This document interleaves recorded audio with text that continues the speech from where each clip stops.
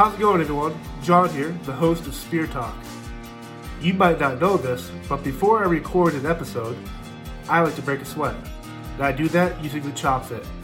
Over the course of the past year, the Chop Fit has allowed me to lose weight, tone up my body, and feel even more amazing about myself. A feeling that you should all feel about yourselves as well. If you use this code, SpearChop10, you get $10 off your order. Once again, use code SpearChop10 for $10 off your Chop Fit order. It'll change your life. Thank you. How's it going, everyone? John here, the host of Spear Talk. Today, we are welcoming the amazing Andrew Bryniarski, who, for me, I got my introduction to him through one of my favorite movies of all time, Hudson Hawk. But he's also Leatherface in the recent remakes of Texas Chainsaw Massacre and Texas Chainsaw Massacre at the beginning. The Program, Batman Returns, Street Fighter. Just an overall bodybuilder, professional wrestler, stuntman. Like you are one incredible guy, and so it's fortunate to have you on here today, Andrew. Thank you. Very kind. Thank you very much. Now, I know the last year has been kind of crazy for everyone, but for 2020, how would you sum that up in terms of the effect it had on your physical and mental well-being, especially in your industry that's completely got shut down? Well, it didn't really affect me that dramatically. I removed myself from, quote, Hollywood some time ago. I live a somewhat isolated existence up in the mountains, on the top of a mountain with many species, humans being on the not so important, not so many of them on the scale, and I do the same things that I did anyway. And if I need to go down into the city for something, I do. But I stay up on the mountain. I like that. You've got the beard for it too. It's quite intimidating. That's why I grow it, to intimidate people. Let me tell you. It doesn't work so much against the bears and the mountain lions, but I'm hoping it gets a little more intimidating, and it goes in my favor one of these days. Have you always, growing up, were you always an outdoor person, like in the wilderness, or is this something where the industry got so jaded and filled with bullshit that you kind of wanted to get away from it? Well, I lived at the beach my first 20-some years out here in California, and then it got kind of shitty at the beach for a lot of reasons, and living in the beach wasn't the thing anymore. So I checked out the mountains and love the mountains just as much as I love the beach, but it's a lot cleaner and it's easier living up there for me. Less nonsense and less people and less politics.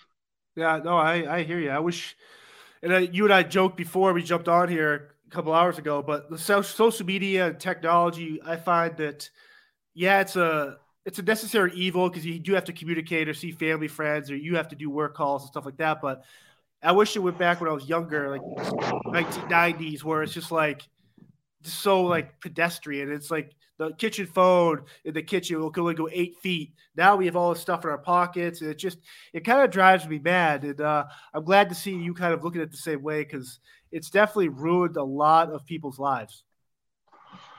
Yeah. I don't know, John. I think a lot of the things going on are designed to ruin a lot of people's lives these days. Unfortunately, it's a mess that we're in right now. Yeah, I mentioned Hudson Hawk, and I do want to talk about the character because it's so. You play Butterfinger, obviously, and it's whoever hasn't seen this movie. It's Bruce Willis, Danny Aiello, just David Caruso, like just incredibly weird, eccentric. But your character, for whatever reason, it caught me off guard because you're obviously a real life intimidating guy, big guy. But your character, yeah, he's physically imposing, but he comes off as so kind of dumb, but like effect, like very. He's just very relatable. And so when you do a movie like that, obviously it was your big break in terms Beautifully of naive. right. How much control over that character did you have to make it your own? I had a lot of control over that. I mean, there was not a lot of control during the filming of the movie, but one thing that became clear to me and some of the other cast members, I was particularly close to Don Harvey at the time, and it was my first film ever, and we were in New York, and we were in Italy, all over Italy, and we were in Hungary, London, and there became he has a master in fine arts from Yale, and Right. I was completely green. And the changes on that movie, even while we were overseas on location, just would come fast and furious every day. There'd be weeks off where we would be paid to hold while they tried to reassess and control the inner political workings of that film behind the scenes. And it wasn't going to happen. It was kind of like an out of control train. But what we realized as performers were funny is money and whatever is clever. And, you know, it's all crafty bullshit. So Yeah. you reach into your pocket, you get as crafty as you can, your best handful of crafty bullshit. You throw your best crafty bullshit as well and straight as you can. If your crafty bullshit flies straight and sticks to the wall, then damn, don't you throw some good crafty bullshit. Put your name on it. And, it was very creative and fulfilling that way because it was the challenge, was to get the laughs. And they say I did pretty good doing that. So Yeah. No, that I'm movie is I'm grateful so for the people that mentored me on that, my first film, and allowed me to steal all the laughs in that movie. I wouldn't have been able to do it without the level of talent, professionalism, and experience of the rest of my cast and crew because they were really there for me, supportive and nurturing. So it was a great environment for me.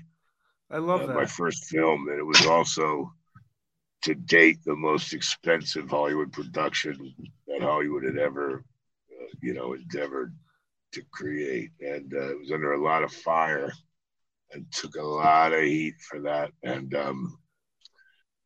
it's not. I was traveling around Europe on the Concorde and staying in five-star hotels and stealing all the laughs from Bruce Willis. So it wasn't a horrible time in my life. It's quite a way to jump right in. Trial by fire. Right. I'm sure I would never have worked again if I had sucked. I'll No, still never work for Joe Silver again, which is a shame. But you win some, you lose some along the way to right. victory. Now, how do you were bodybuilding and you're doing all this stuff. How did you kind of get into the Hollywood scene? Like, how does someone find you to cast you in that role? Well, I was kind of like a dinosaur back in those days. I was a bodybuilding phenomenon. I was a freak, way ahead of my time and the curve. And it had been a long time since Arnold was bodybuilding, and bodybuilding was back underground and it was not popular or mainstream at all. I did it for personal reasons. It was like constructive therapy. Yep. And eventually, it became something. It wasn't for other people. The reason I did it was to heal myself and to make something, better of myself. And people would break their neck though everywhere I went. Like they were like I was a walking dinosaur. And Yep.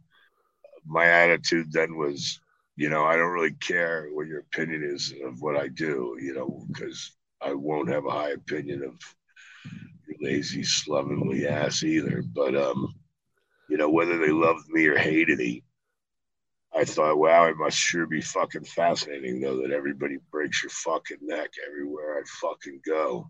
Just Right. like line after line without exception. And I thought, I need somebody to throw me a nickel every time somebody breaks their neck and stares at me with utter fascination. Love me or hate me, look at you fucking stare at me as long as you need to. Get a good look. Maybe it'll inspire you. Maybe it'll show you your own fucking, limitations. Maybe it'll get your ego to get up off your ass and do something. Who cares? I didn't care. Like, good for you. I'm glad I could do that for you. Whatever it was, I didn't do it for anybody except myself in the first place.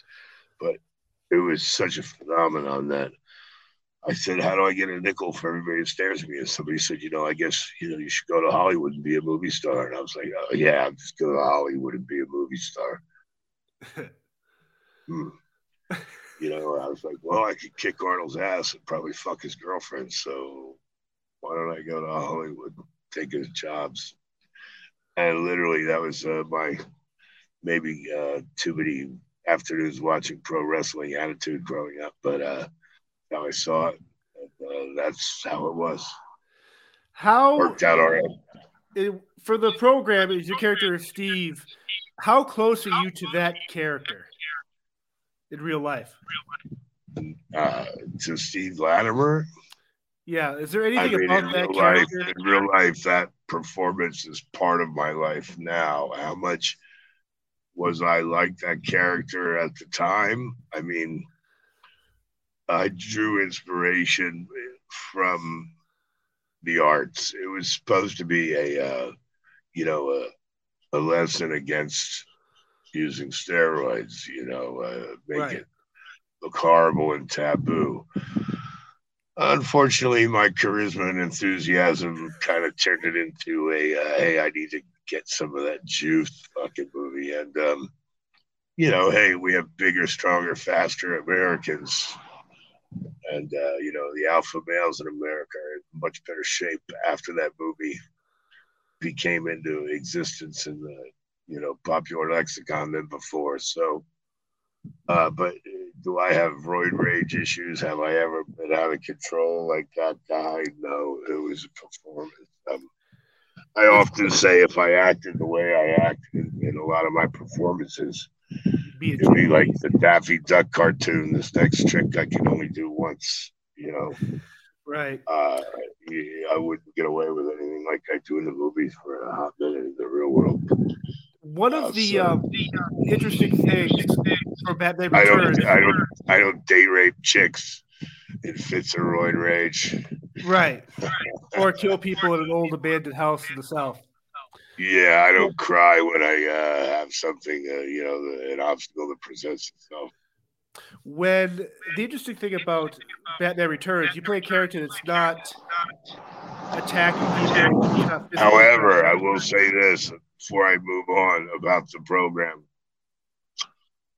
The heart and the tenacity and the hard work, his work ethic, that was all 100% me. And preparing for that role behind the scenes, that was 100% me. Being my best and ensuring that the shoot dates coordinated with when I was going to look good if I had to take off my shirt, and so that my body would match certain requirements the way I, saw them for the film in different scenes to help tell the story. I used a lot of my bodybuilding experience and diet experience, just ridiculous training ethic. That was a lot like me. I was not only training after practice, I was training after work, shooting the movie, and then going to the gym at night. On top of that, it was 24 hours a day hard work for me. I love on that. the Batman Returns, which actually happened earlier than the program, but 1 year earlier.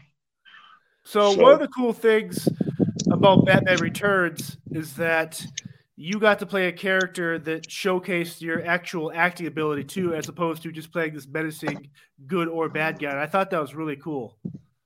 Thanks. The thing about Batman Returns is that was another B-leaguer production that went on for 7 or 9 months, and a lot of people got fired as they changed directions on the film, and his egos clashed and demanded more screen time for their characters and their clients. And originally, there was a ton of stuff between me and Michelle Pfeiffer that would have really made what you say true, more about showing the performance and the craft that was originally intended to be part of the film. But it turned into the bat, the cat, and the penguin. And if you weren't one of those things, you had to get the fuck on and get out of the movie. And I survived all the cuts. I mean, I didn't get fired. David Wayans got fired. A lot of people were getting dropped every single day I went to work. And then they'd have a couple of days off unexpectedly and fire some more people. And the good news is, the bad news is Tim Burton would tell me is, you're still in the movie. These people aren't. But the bad news is, like, these 5 pages of really witty S&M bondage kind of Michelle Pfeiffer confrontation stuff after we throw her out the window, all that shit that was in there is gone. And I'm like, oh man, that was my whole fucking character. It turns out now, I'm more like background dressing, but it's cool. It was a lot more to the experience that people will ever know, and it was Michelle Pfeiffer's ego, really. And at the time, she was very insecure, completely neurotic, and she was a strange bird, I'll tell you that. And she wanted more close up Catwoman shit and nothing to do with the scenes that were written with her and I. So she had them taken out of the film. And in the end, you get to see me do a little bit of my Christopher Walken impression and stand around like furniture, but I'm still always going to be proud that I was in that film, and there was a lot more experience and a lot more was shared with the people involved that I can never forget or regret. Right. So thank you for the compliment. I only wish that people could have seen the performance that I had for that film. Right. One of the from one production to another that I've heard and read some insane Street Fighter. Your character Zangief, easily one of the best players in that actual video game series from Capcom. But half the stories I read, I don't want to believe, and half I do. Was how crazy was the filming of that? It wasn't fun for you, at least in between the filming of the takes and all. Hell yeah! I mean, there was nothing that could not have me have fun at that point in my life. I mean, I was 24. I've been in film since I was 20. Things are going well. I'm traveling around the world again, first class. Had a 6th spot in Queensland, Surfers Paradise, like 35th floor of this condominium. When I realized what they were paying for the Marriott at Surfers, I was like, we're going to be here for 2 months. I could just, save the production a ton of money and just get this $10,000 a month condo. Right. And so I was living life with a mohawk. That was the first white guy with a mohawk, doing the Mr. T look. Yep. With a pair of Ray-Ban mirrored aviators, just with a physique, walking around like completely. It wasn't, it might sound something like, you see every day, but it was not something anybody had ever seen any day. And it was a good time. Everybody treated me well everywhere I went. I have adventures and stories. It was hard working with Van Damme. Van Damme was, right, coked out of his fucking mind to the point where, the way I always saw it was and he was very intimidated by me, but he was playing this role of this movie star that he created. And he's really just Jean, Van Right. Varenberg. And he didn't really know how to act with another layer on top of that. He was putting on his best performance every day, being Jean Claude Van Damme for the people that he was making promises that he couldn't deliver for. And Right. yeah, I was about 265 pounds and in shape, and I was probably 100 pounds of muscle more than he had. And he was very intimidated by that and would say stupid things to me, like someone who was like, "Wow, you're a really big guy. How'd you get this job? Who hired you? What do you do? What are you doing here in this movie? Wow, you're a really big guy. You're not fat. You're just huge. Wow. How much you weigh?" Oh, and I was just like, "It'll be all right, John Claude." And a lot of people, pointed out before I had to do scenes with him, and his behavior showed me a lot about what was going on. It was a hot mess. I knew that I'd have to be crafty and bring things. I mean, there was like Rashawn Seth, who's a legitimate actor at that point, and he said he came back from working with Van Damme one day and said he wanted all his scenes cut out of the movie because he felt like he was drugged down to Van Damme's level. Wow. Um, and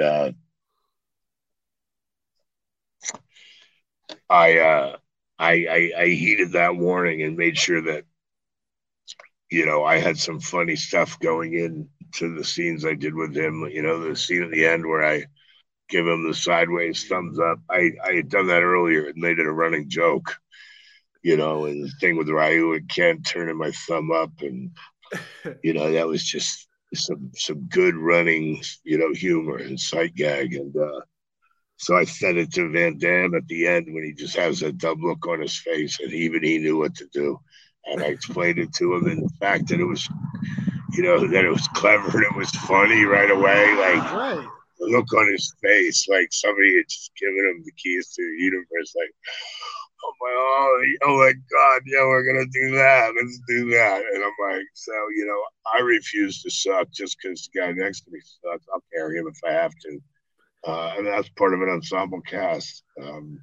It's cool And it's how just part of the way I view my craft. I don't do movies to suck or not to give them something they can use that's going to work. it's That's really creative and cool how crafty. you're But able to. Van Damme would just go walk right through the fucking thing with nothing and catch a check and not give a shit. So I had to try harder than him, that's for sure. But it worked out. I don't mind. Yeah, it's The awesome. answers are in the work. Funny's money and whatever's clever. So you got to find your best shit. Like I said, another case. It's interesting how you're able to kind of bring these nuances to your character, and it's kind of cool hearing you talk about these because when you watch these movies, especially Street Fighter, it's like, yeah, there's this imposing, intimidating guy that was got this crazy backstory for the video game, but it's like there's something different with it because it's you kind of finding the absurdity in the situation you're in, but making it Yeah. believable and fun. It's really cool. Well, it's like a movie might be destined to suck, and it might be on. It might be gonna. Maybe it's gonna sink. But I didn't come there to join a sinking ship. I Right, don't suck, and when I'm hired, I'm gonna perform my character to its ultimate potential and make it the best it could fucking be by having me in the driver's seat and bringing that view. right, Um, so if everything about the movie is gonna suck, I'm still not there to suck. I won't let it make me suck. That right. would be a problem. But it's not a problem for me if I do my job and shine. If I can bring, the ship up a little bit, great. If I can't save the sinking ship, well, you know what?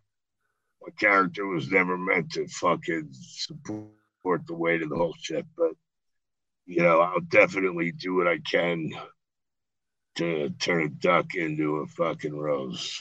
And at least with what I can do, anything I can do, uh, I'll do. I'll put what I do on it to the best of my ability, and I won't walk away until the best that I have is on the floor and can. One of the my favorite. You've done a ton of football movies, but one of my favorite sports movies, again for its absurdity and over the top action, the way it was filmed, was Any Given Sunday. And I've always wondered. Obviously, your character's great. It's believable, and you work with Lawrence Taylor and all these guys. But during that Peace for Inches speech with Al Pacino, when you hear an actor and you know the lines are coming and you know it's a movie, but when you hear a speech like that, or you get motivated when you hear stuff like that? Oh, dude, I was really given a lot of leash by Oliver Stone as far as creating my character, and just don't suck. Like literally, that would be Oliver's direction, and hey, I'm all for that because I don't suck, and he didn't want to hear that specifically, but that's how it is. And I made a few mistakes, pissed him off a lot fewer than other people. Oliver's an exacting guy, and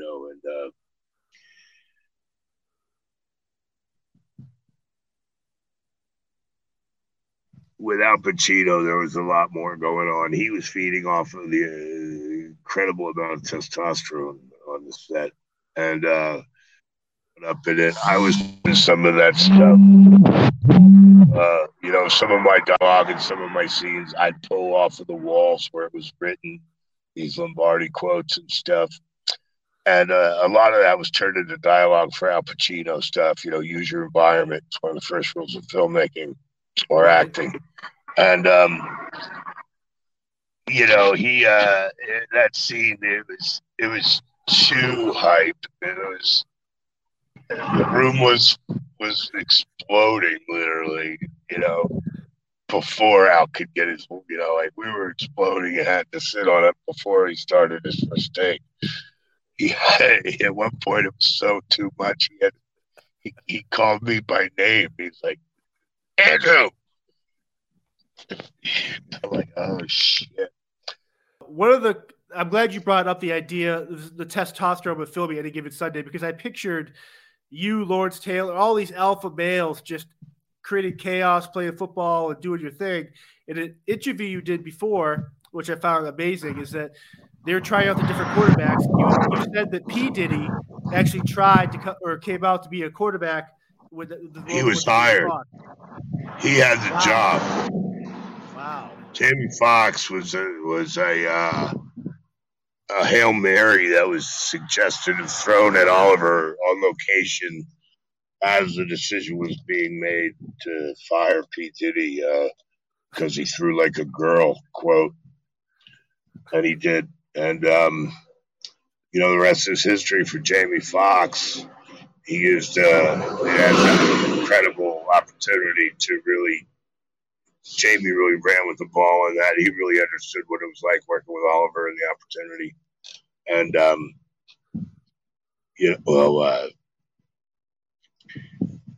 again, with Al Pacino and the amount of testosterone going on. At the end, I wanted to thank Al, and I said, Al, in the beginning, Oliver Stone had me in his office and said, I just want to know if you blew your load or if you can do this again. And I'm like, more crazy football playing maniac, you can't possibly on steroids, you can't fucking buy for the money. And he's like, okay, good, great. And he's all happy. And Al Pacino came up the elevator and walked into Oliver's office. I was about to leave, and Oliver was showing me out. And he said, Al, oh. And they gave each other a hug. And he said, I just want you to meet this kid you're going to love working with. His name's Andrew Bryniarski, and he's an amazing actor. You're going to love him. And I was just like, what? And I'm like, wow. I'm like, yeah, he's killing me. I'm like, Al, I hear you're pretty good too. And at the end, I said, I just wanted to thank you, Al, for, right. how amazing you were to work with, and how gracious and how humble. And I said people are upset when when they meet their heroes, but you're better than people even know, and it's a thrill to be able to work with you. Thank you so much. He goes, Andrew, enough, and I go, Al, I'm just trying. He goes, Andrew, and I said, but Al, I'm just trying. He goes, Andrew, I'll never forget working with you. I'm like, fuck. I'm like, see that? That's exactly what I mean. I'm like, now Yep. that's a fact, and I get that from Al Pacino, and even if you're Al Pacino, you're not going to see the likes of me anytime fucking soon, and nothing could have prepared you. But Right. at the end, it was a beautiful fucking thing for both of us. So, nothing but love for Oliver Stone and Al Pacino. I love that. Um, Lawrence Taylor. Now, what was the next part of the question about alpha male insanity? Well, it's There just was much. you mentioned the testosterone, but I can only imagine with so many alpha male type personalities there that you guys like. Were you hitting the gyms? Were you guys like how fun was it I filming the was. I don't care about anybody else. Oliver Stone told everybody because I didn't sign my contract fast enough. I had to do a table read with no script. I had to go to Miami with no contract. And then I had to do a football combine with a bunch of guys who were told that, I didn't have the job yet. And if they wanted it, they could take it away from me. And, that was fine with me. I was just drawing a line on the scrimmage and said, anybody that wants to try to fucking be a hero, get a couple cameras and set it up. And, there was a lot of, oh, he's an actor, he's a fucking pussy, and all this shit. And I had to eat him for breakfast every morning, so I didn't mind. That's the game, and it really set the tone of how it is in the real game anyway. right, So it was sure interesting though, and I mean, there was a lot of things going on. Jamie Williams at one point had been consulting on the script early on, and he didn't like, me getting coverage. Try to strut like a peacock and get more attention. And when he didn't, he'd get upset. He took a swing at me one time on the field. Lawrence Taylor, Oliver would say, go rehearse the scene I just wrote with you and Lawrence Taylor, and here's how I want it to go. And I'd be like, got it. And I'd try to talk to Lawrence Taylor, and he'd be like, man, get away from me. I don't want to talk to you. You ain't the director. Why don't you shut the fuck up, man? You ought to be an actor as much as you want to fucking rehearse. And, it was a fight. It was a fight until finally I explained to him, I am an actor. This is my work, and this is my right, craft, and I'm trying to channel what you have, what makes you fucking special into this scene that was written by Oliver, and I'm supposed to get you to fucking look great in. You, me, I gotta make you look good, you gotta make me look good. You don't try, you don't get it, and when Oliver fucking hates us both, and we both fail the fucking movie, and Oliver, and he's like, so what do you mean? What are you trying to do? You like, and I spelled it out. And I went through it. I gave him the numbers. He's like, oh shit, I get it. That's great. He goes, okay then. He goes, oh, now I understand what the fuck you're trying to do. All right, cool. And after that, he tried to get me to start dipping again. And every time he'd send somebody for a can of dip, he'd be like, hey, Drew, you want a can of dip? I'm getting some dip. Let me get you a can of dip. And I'd be like, I don't dip anymore. But, like I did just a couple times right. for old Lawrence Taylor at his request. So I let him bring back the old habit and give me a couple cans of Coke and, had a few dips with him, which I wouldn't have done for anybody else. But, he's Lawrence Taylor. And in the end, Right, of course. he respected me, and we have fond memories. I love that. Now, one of the obviously, I think a lot of people would recognize you or know you from the remakes of Texas Chainsaw Massacre, and I guess I've always been wondering when you go out for a role like that. Not only do you have the not the baggage, but the history and lore of the another character playing this legendary horror icon. But how do you audition for that role? Do they look at you, be like, "Well, he's big, he's athletic, he can play his character." Like, how do you audition for that character? I straightened Michael Bay out and Marcus Nispel out on all that because personally, the question was later presented: how do you fill such big shoes? Is that intimidating? And I'm like, have you seen my fucking feet? As soon as I cut the toes off of those fucking shoes, I made them work. Right. Fine, Which is a well great enough. way to have. Right. Busting out of those old fucking shoes that were left for me because they weren't big enough for my big fucking feet. So that's my answer. And I don't base my performance on anybody's shit. Right. Michael Bay originally, they had thought should always hide his eyes, never see his eyes. We just interchange the biggest guy we have that day and make him walk the fucking same line in the storyboards. And our genius fucking filmmaking will just make that, simple. But it would have been no substance to the character, no humanity to the character, and it would have been cheap fucking scares, and it would have been more bullshit. There would have been no real on-camera graphic nature to it. It was destined to fail the way they saw it, and I tried to tell them, look, just any big fat retard in a fucking mask does not scare the alpha fucking male for one. It comes like a big bumbling, stumbling retard running at the alpha male, and you'll run a little wind sprint fucking away, scan the ground for a rock the size of a baseball, wait for him to get a little closer, and hit him right between the fucking eyes as he gets too close, like a Nolan Ryan fastball, and then you cut his head off with his own chainsaw and go home. And I said, but I'm the wrong motherfucker to chase you to your death with a wet fucking noodle. I'll beat you to fucking death with a wet noodle. And, if Willie McGinnis or Howie Long had rabies and they were behind the fucking mask, it's the apex fucking predator. And now it's contain the outside and then take an angle of pursuit to your fucking target. And, shit that I learned and I applied from being a defensive end. Right. And,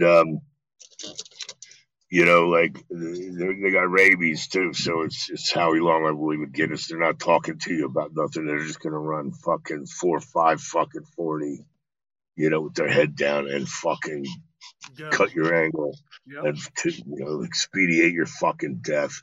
And they're gonna break your bones if they fucking want to the minute they put their fucking hands on you. And that's what you better fucking worry about. You better worry about the eyes show you what's behind the fucking mask. The eyes are the window of the soul. A picture's worth more than fucking 1,000 fucking words. Action speaks louder than fucking words. And you'll have ignorant, stupid people that want to kiss people's asses and hate on me and remember their old nostalgic bullshit as being something it isn't and how great they say it was in their head, whatever. They want to perpetuate these myths, but,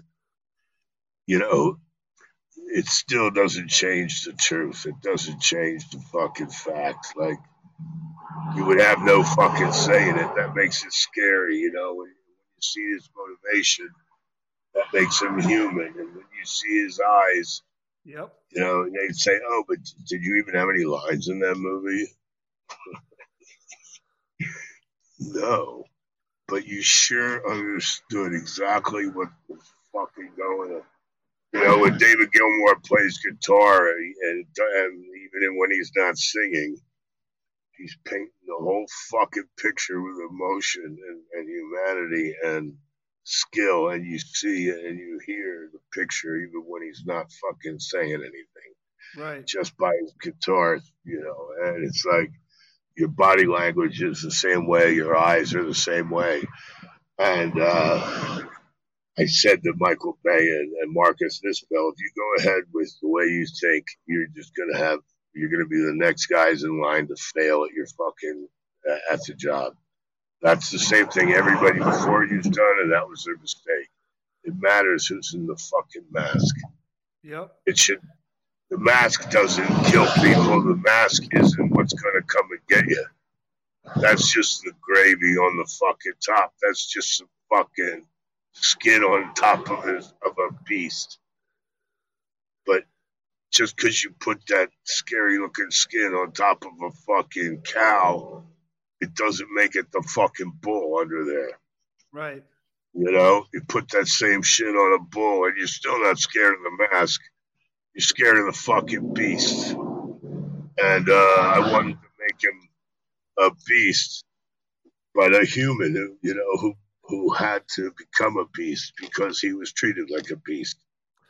It's the bullying stuff. I look at Leatherface the same way, and I think that's what is responsible for how I brought humanity to it, and that's why people empathize and sympathize for the character, even though I played the most heinous, brutal, mass murdering, violent, graphic serial killer. Right. And I held back nothing. Now, you know, and I did it like a force of nature. Before I let you go, my last question: when you do these conventions and they require you to have to say you got to dress like a Leatherface, would you put that costume back? Nobody requires. Okay. Nobody requires me to do anything. Okay. I was curious if people. I know some actors. That's a trend. That's a trend that I'm joining this year. I was all set to do it last year. I will be doing that this year because now, you know, it's a special thing if you only do it every once in a while when you want to for the fans. When you put that on, do you go back to your mentality, getting back in that character? Hey, look, I mean, use your environment. Like I said, is one of the rules that I base my art on and performing on, and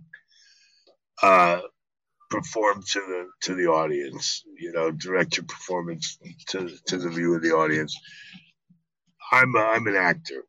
Yep. I'm not Leatherface, but I play that crafty bullshit for all it's worth, and I put on the suit. I take off the suit. I'm fake for a living. I'm not fake in the real world. I'm not Leatherface, but when I put the Leatherface costume on, you know, and maybe crank some Slayer, you know, I can still roll my eyes back and fuck with people for some photo ops without necessarily saying I go into character. I never go into character, or there'd be bodies everywhere, and nobody would make any fucking horror movies anymore. Love it. You know, people think, oh, he's method acting, and that's their erroneous impression because of what they see. You know, when they get their hair brushed and they get out of their costume, you know, for lunch and get back into it after they go through the works. My shit's on from the beginning of the day to the last fucking person leaves. I'm trying to scrub glue out of my fucking hair and my face. And every single day it's like that. So I don't get the luxury of taking off my shit, you know, and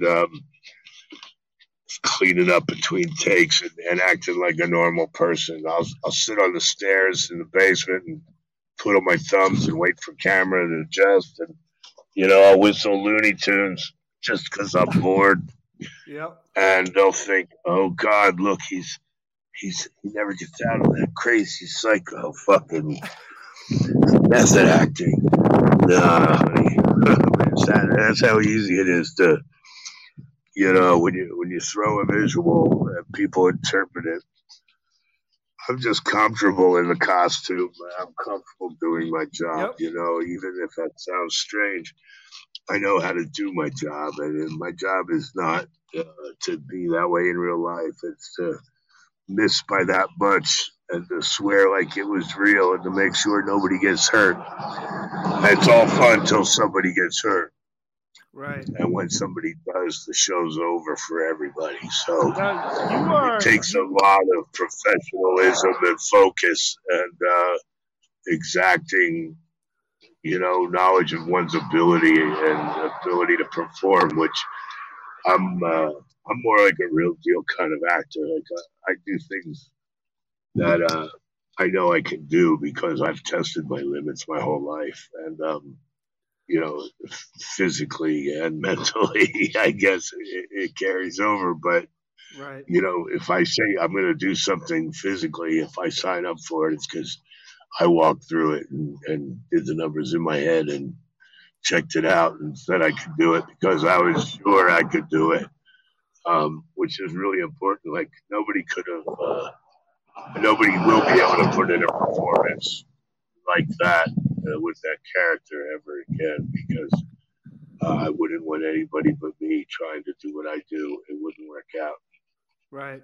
People just can't do it, whether they think they can or say they can. Most people just don't and wait for some instruction. Somebody tell them exactly where to walk and how to stand, and where to look, and what to think. And I'm lucky. I have freedom in my craft, and I'm set free by my art, and I love to get it out and to establish it, and put another performance in the can. I love it, Andrew. And I'll look forward to doing those photo ops for the fans and putting that back on. I don't do it for fun. I don't do it because people insist that I do it. But when I think it's time, and other people have had great success, I'm one of the last guys that's jumping on the bandwagon. So, yeah, it's time to do that for the people. And, it'll be a pleasure. Yeah, no, it's good. And that story where you kind of sent that woman in Montana, that super fan, a bunch of your autographed pictures, and it's kind of cool how you interact with your fans, and it's very cool to hear stuff like that you actually do actually care. You think so? It's weird. It's weird when some 75-year-old chick has a crush on you. Yeah, maybe it's the way you moved as Leatherface. You never know, man. Getting old's rough, man. Let me tell you. Reality becomes comedy. I love it. Well, so, Andrew, lest I ever think I'm too cool. The hot chicks that are after me now are 75. Yeah. Yikes. But they're Slayer fans. Anyway, Andrew, this was a blast. Thank you for this. Be safe. Thank you for sharing your stories. And we'll stay in touch. Hey, for sure. It was a breeze. Sorry for the technical issues. And, John, be well.